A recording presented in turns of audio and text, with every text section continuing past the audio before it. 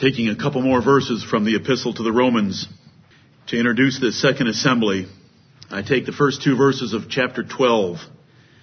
I beseech you, therefore, brethren, by the mercies of God, that ye present your bodies a living sacrifice, holy, acceptable unto God, which is your reasonable service.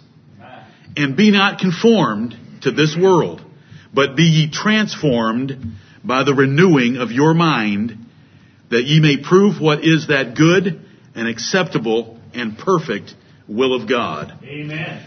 The result of the first 11 chapters of Romans, describing the great mercy of God in our salvation, should lead us to transformed lives that are not conformed to this world, but prove and declare and show the perfect and good and acceptable will of God. Amen. Lord, help us to that end, and that includes our marriages.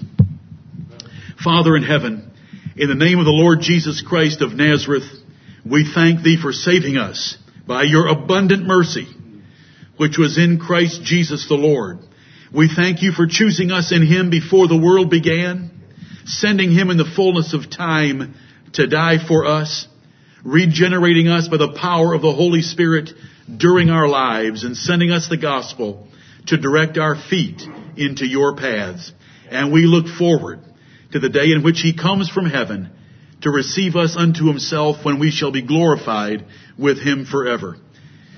In the meantime, Holy Father, bless us to live transformed lives because of what You have done for us, and to please Thee, our Father in heaven.